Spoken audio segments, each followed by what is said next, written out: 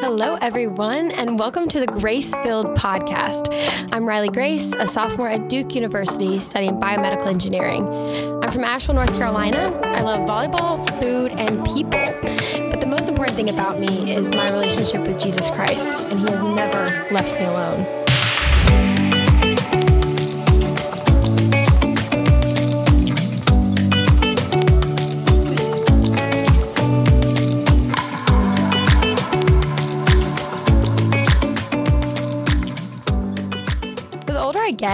The more I realize just how much I love stories. Like, if you'll just tell me a good or funny story, like, I'm yours. Whatever you need, just tell me a funny story. Stories are captivating. They're fun. They connect people. They can explain things in ways other forms of communication just can't. So I looked up best quotes about stories, and I found a poet named Margaret Atwood who once said, "You're never going to kill storytelling because it's built into the human plan. We come with it." We are literally designed for storytelling. It's the thing that gets us going and moves us to emotion and to action, and it has the capacity to reflect some of the greatest truths. So the more I think about stories, the more I realize that stories are at the crux of everything. Our lives are a series of a million stories. History is just one story with billions of characters, but most importantly, the Bible is one story, all about one main character, the greatest, truest story that changed the course of history for all eternity. A story that in fact reveals the radical love and grace of our Heavenly Father. So I realized that's probably why I like stories so much. God literally ingrained the love of stories into our souls. So when I look back on my life, so many of the stories reflect the nature and goodness and faithfulness of God. And looking back, I can see the way he was working. And to be honest with you, as I've grown up, what blows my mind the most is that every Christian I've ever talked to, when you hear their stories, you always see the moments where God came through and turned their situation around in perfect timing. They're always like, yeah, and then right here, this is when God came through when I wasn't even expecting it. And he came through and made the most of the situation and turned it around for good. And so during their tough times, he's always there, strengthening them, sustaining them. In Jeremiah 31:2, it says, "Thus says the Lord, the people who survived the sword found grace in the wilderness. When Israel sought for rest, the Lord appeared to him from far away. I have loved you with an everlasting love. Therefore, I have continued my faithfulness to you." So all of that to say, I figured I love people, I know a lot of them, and all of them have captivating stories to tell. So why not make up an excuse like a podcast or something and just sit and listen to them tell their stories. And together we can discover the ways God has moved in mighty ways in their life. So my hope for this podcast is that if you're not a Christian, you would see the evidence of a good, loving Heavenly Father working in the minutia of so many different people's lives. Again, I want you to know that you are never alone because there is a God who is pursuing your heart, a God that can give you grace in your wilderness. And when you hear these stories of other people who experience grace in their wilderness, you would be encouraged that there is a good, loving God who is looking out for you and that you would keep fighting until you experience that same grace and make it through your tough stories. And if you are a Christian, I want you to be reminded of the goodness and power of the God who saved us. And overall, I hope the words you hear would make you smile through the funny stories, that you would feel encouraged, and along the way, I hope you're entertained because I have some incredible friends with some crazy stories. They've done some really awesome things, but they're also hilarious and keep me laughing. So I hope you can also get to laugh as you listen because I absolutely love laughing. So I'm very excited to also laugh. So today, I thought I would share some of my stories. You can get to know me better and get the feel for this podcast. But first, I want to share the greatest story ever told that I mentioned earlier, the good news of the gospel of Jesus Christ. It has changed my life and the lives of so many around the world. And the more I remind myself of it, the more I'm humbled and reminded that it is really not about me. It is about a good and perfect God who made a way to save the world. So here we go. In Genesis 1, it tells of how God created at the beginning. He spoke and light burst forth. He designed the universe perfectly. He created the Garden of Eden and placed the first humans, Adam and Eve, into this paradise he created, a place where they could literally walk and talk with him, their God, daily in a personal, intimate relationship. But out of the 4 hordes of food they could choose from, there existed one tree, the tree of the knowledge of good and evil, the one tree God prohibited them from partaking in. I mean, after all, for love to be love, there has to be a choice. God couldn't just force them to love him. That just wouldn't be love. And so Adam and Eve were tempted by the serpent, the enemy of this and, in fact, every story. And just like we fall short every day, Adam and Eve chose to eat of the fruit. And right then and there, in Genesis chapter 3, sin entered the world. So just a side note, as I understand it, for God to be good and just, evil cannot exist in his presence.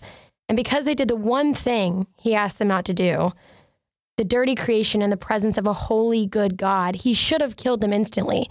But instead, he had grace for them and instead just banished them from the garden. But he did not leave them there alone.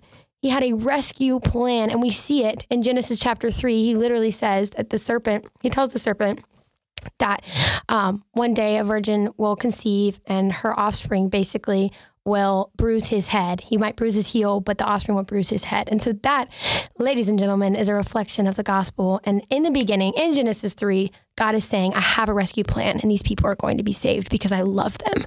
And so the rest of the Bible is this plan unfolding into one beautiful story that tells of this same God sending his son, God in the flesh, and being born into this world as a humble, vulnerable baby living a perfect life. And spoiler alert, he's the only one who's ever done that. And then the story really took a turn. He was betrayed by the very people he came to save, and he was hung on a cross, dying the most brutal form of death this world had known. I mean, literally, like this form of death, crucifixion, was created by the Romans to be the most painful and torturous form of punishment. And Jesus did it, and he took on the sins of the whole world. And for the first time in his life, his Father turned his face away. And Jesus experienced the real horror of sin, the separation from a loving, perfect God. But the story doesn't end there, ladies and gentlemen. 3 days later, his power on ultimate display, he rose from the grave and defeated death and sin forever. And the most beautiful part of all, the point of this entire story, is that God loved us so much that he planned and executed all of that over a couple thousand years, all so that his creation could repent of their sin, simply believe in what Jesus did for them, and we would instantly become children of God, given the righteousness that Christ had, so that we can be in a completely restored relationship with the God who loved us that much. And just to make it come alive a little bit more, I heard a sermon once on this very phenomena. The pastor was explaining how as a kid, he would take his little tricycle and he would violently ride it over these lines of ants that would form in his backyard. And he said, looking back, someone should have warned the ants, let them know that they're about to die. But he thought about it and realized that it would be impossible to warn them, not just because ants don't understand English, but because even if they did, why in the world would they believe some giant in the sky yelling at them to get out of the way?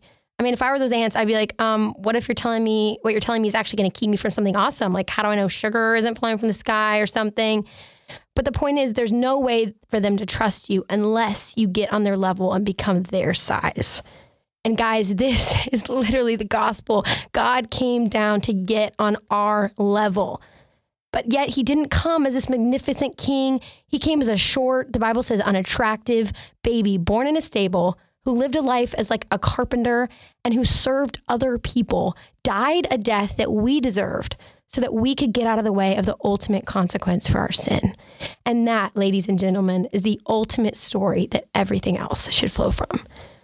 So now that the bar is extremely high, I guess I could share some of my life stories. So I think the first biggest story in my life was when I was 2 years old. There I was, sitting in the back seat of a Ford F-150. We're cruising at about 15 miles an hour around the neighborhood. I was a curious little 2-year-old, and the last thing I remember was looking at the door handle and thinking, I wonder what would happen if I opened that. The next thing my parents knew, I was lying on the ground, thighs underneath the back tire of the vehicle. My dad literally had to put the truck in reverse and roll off of my tiny legs. So during the panic, my mom picked me up off of the ground, expecting to see her daughter lifeless and mangled. But God, my story was just beginning. With a 5,000-pound truck on a 25-pound child, I literally should have been paralyzed for life. But God, I had 0 broken bones. 0. We can go back and check the doctor's report, 0 broken bones. And when they pulled me from the ground, the skin on my forehead was completely removed. The doctor told us that there'd probably be scarring over my entire forehead for the rest of my life. But God finishes what he starts, and I remain scarless. I truly believe an angel caught me that day, and it has become a theme for my life, actually. God carries me through the life, the good, the bad, and the ugly. C.S. Lewis, an atheist turned theologian, once wrote, "Pain insists upon being attended to. God whispers to us in our pleasures, speaks in our consciences, but shouts in our pains. It is his megaphone to rouse a deaf world." We all know it. Suffering exists. It's painful. It doesn't make sense. The problem with suffering is the reason so many people cite for not believing in God. They don't understand how there can be a good, loving God while evil exists. And honestly, I've questioned this myself. But let me tell you some things I've learned over the years. First, if God is perfectly good and loving, he isn't going to force us to love him, like I mentioned earlier. That wouldn't be love. That would be a dictatorship. Therefore, there had to be a choice. He created us, yet gave us a choice to love him or not. How gracious. I mean, if I were creating people, I would probably force them to love me because I want to be loved. But no, God gave us a choice to love him or not. But when we obviously chose the wrong choice, sin entered this world. But there is hope. Our God created a rescue plan. And in the grand scheme of eternity, this life here is but a millisecond. And he uses the bad, what the devil meant for evil, and turns it into good. He uses the bad to draw people to himself so that they can spend eternity by his side in perfect relationship with him. But the best part of it is he doesn't just allow the suffering to occur and watch from the sidelines like the clockmaker phenomenon that people cite, but he meets you in it. He carries you through it. Because as is singular to Christianity, he came down to experience earth, experience our sufferings, and he suffered too. Guys, we serve a God who actually understands pain. In Hebrews 4:15, it says, "For we do not have a high priest who is unable to sympathize with our weaknesses, but one who in every respect has been tempted as we are, yet without sin." In the Bible, God calls himself a comforter, a refuge. And this is the Jesus I know. And this is why I so badly want to tell you about him. So the name of this podcast is Grace Filled. And my middle name is Grace, but that's not the point. But it was something that I think God just kind of brought to mind, the title, as I was praying about this last summer. But I realized, as he usually does, he gave me a very explicit story and representation of grace way back in middle school. So a semi-well-known fact about me is that I have type 1 diabetes. This means I have to track my blood sugar like every minute of every day, administer medicine when I eat, and basically make lots of decisions every day to keep myself alive. Most days are okay, but sometimes at night there's some really scary moments. So growing up all through middle and high school, I had lots of low blood sugars in the middle of the night, which meant like sucking down juice boxes while I was shaking at 2 a.m., waiting for it to return to a healthy level before I could go back to sleep. So one day, in 7th grade, I had just had one of those nights. And I went to school exhausted from the sleep deprivation, still trying to get my body and blood sugars back on track. I was feeling like so defeated, so alone. On the outside, I seemed my usual self, but as the case usually is, it was just a mask. So I went to a Christian school, and that day we had chapel. A guest speaker had come, and he had chosen the topic of, drumroll please, grace. How fitting. I was somewhere in the back trying to listen, but mostly just fighting the exhaustion. You know, like when you're like trying to pry your eyes open, and low-key is kind of painful, like trying to keep your eyes open. Anyway, that was me in the back of the chapel. And the speaker decided to illustrate the wonder of God's grace, the way he so generously gives it to undeserving people. So he pulled out a $10 bill out of his wallet and started to scan the audience. And all of a sudden, his finger pointed at me. And I looked around thinking like, maybe he meant someone behind me. But turns out after I mumbled an awkward me, the money was sent my direction. Guys, I was absolutely dumbfounded. Like, I'm rarely chosen when I raise my hand, let alone like sitting in the back of a room full of students all eagerly desiring this free money. And then if that didn't prove his point enough, he hit it home by sending another $10 bill my way, proving the radical love and abundant grace of God. Guys, I went home that day ecstatic. Like, I'm $20 richer. Like, that's a lot for a 7th grader. And as I told my family, God used my mom to illustrate the real point of the day. One, God had showed me that day that he had seen me. Out of a world full of people, a room full of students, he saw me. He saw my pain, my exhaustion, my loneliness, my struggle. He knew what I was feeling, and he wanted to display that he really did see me. So that day, my eyes were open to the profound truth of God's grace, his presence, and the depth of his love for me amidst my wilderness. He wasn't simply a God who just created the world and left it to spin on its own, not just a God who orchestrated salvation for some people who find him, but guys, he is a God who pursues souls, who works directly and evidently in the lives of his children, a God who so desperately wants your heart. He is a God working in our midst, going before and preparing the way. Not just a God who wants to save you, then pat himself on the back and move on to his next project, but he is a God who wants to walk with you through the good, the bad, and the ugly. He wants to sit with you while you process your doubts, walk with you through your joys and victories, and carry you through your anger, depression, pain. He doesn't want to save your heart and move on. He wants to live within you and have an intimate relationship with you. And once you accept the free gift of his grace, you will never be alone. And this is the most beautiful part of the Christian journey, this constant presence of a good, loving, perfect God who is your Savior, your Father, and your friend. And no matter what you go through, he's right there, just one heart whisper away. So my prayer for this podcast is to illustrate to you through my personal experience, the experiences of people I know, the tangible evidence of this God. I want you to see his goodness and his faithfulness in every season. I want to open your eyes to the reality that everyone can have. Me and all the future people on this podcast truly are nothing special. We're just simply kids walking through this life, trying to fix our eyes on Jesus and let him lead us through the craziness of this world. This life is hard. We all know it. And accepting Christ doesn't just wash away worry and struggle, but it guarantees a joyful, fulfilled life. A life where the God who saved you bounds through the meadow on the mountaintops with you and carries you through the raging river rapids in the valley. One who, quote, knows the plan he has for you, plans to prosper you, not to harm you, plans to give you hope and a future. That's Jeremiah 29:11. A God who wants to welcome you with arms open wide and the words, well done, my good and faithful servant, when your race on earth is finished. He doesn't just want you for the 80 years or so that you spend on this fallen earth. He wants to wipe away every tear from your eyes and dwell with you for eternity. Again, he wants relationship. How beautiful is that? I don't know any other religion where you get to have a personal relationship with the God who saved you. Revelation 21:1-4 says, he will dwell with them and they shall be his people and God himself will be with them.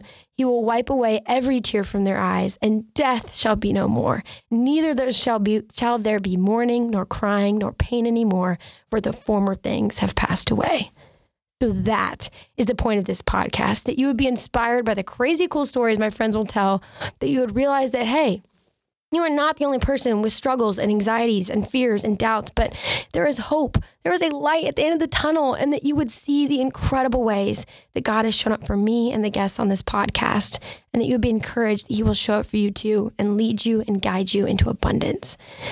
And lastly, I just want to say, if you're in high school, so many people like to tell you that colleges are going to take away your faith and your professors are going to make you turn away from the gospel and nobody is actually following Jesus.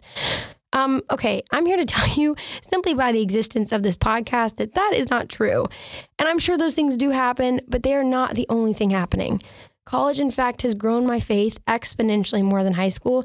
And there are people, lots of people, who are serious about their relationship with Jesus and actively seeking and pursuing him. And you know what? The coolest part of all is that God is moving, all the time in a myriad of ways. And they're obvious too. He's working in this generation. And let me tell you, it is so stinking exciting. So I hope that you'll continue on this journey with me. I can't wait for y'all to see and meet some amazing people in the weeks to come. I'm just so excited to sit down with them and hear their stories.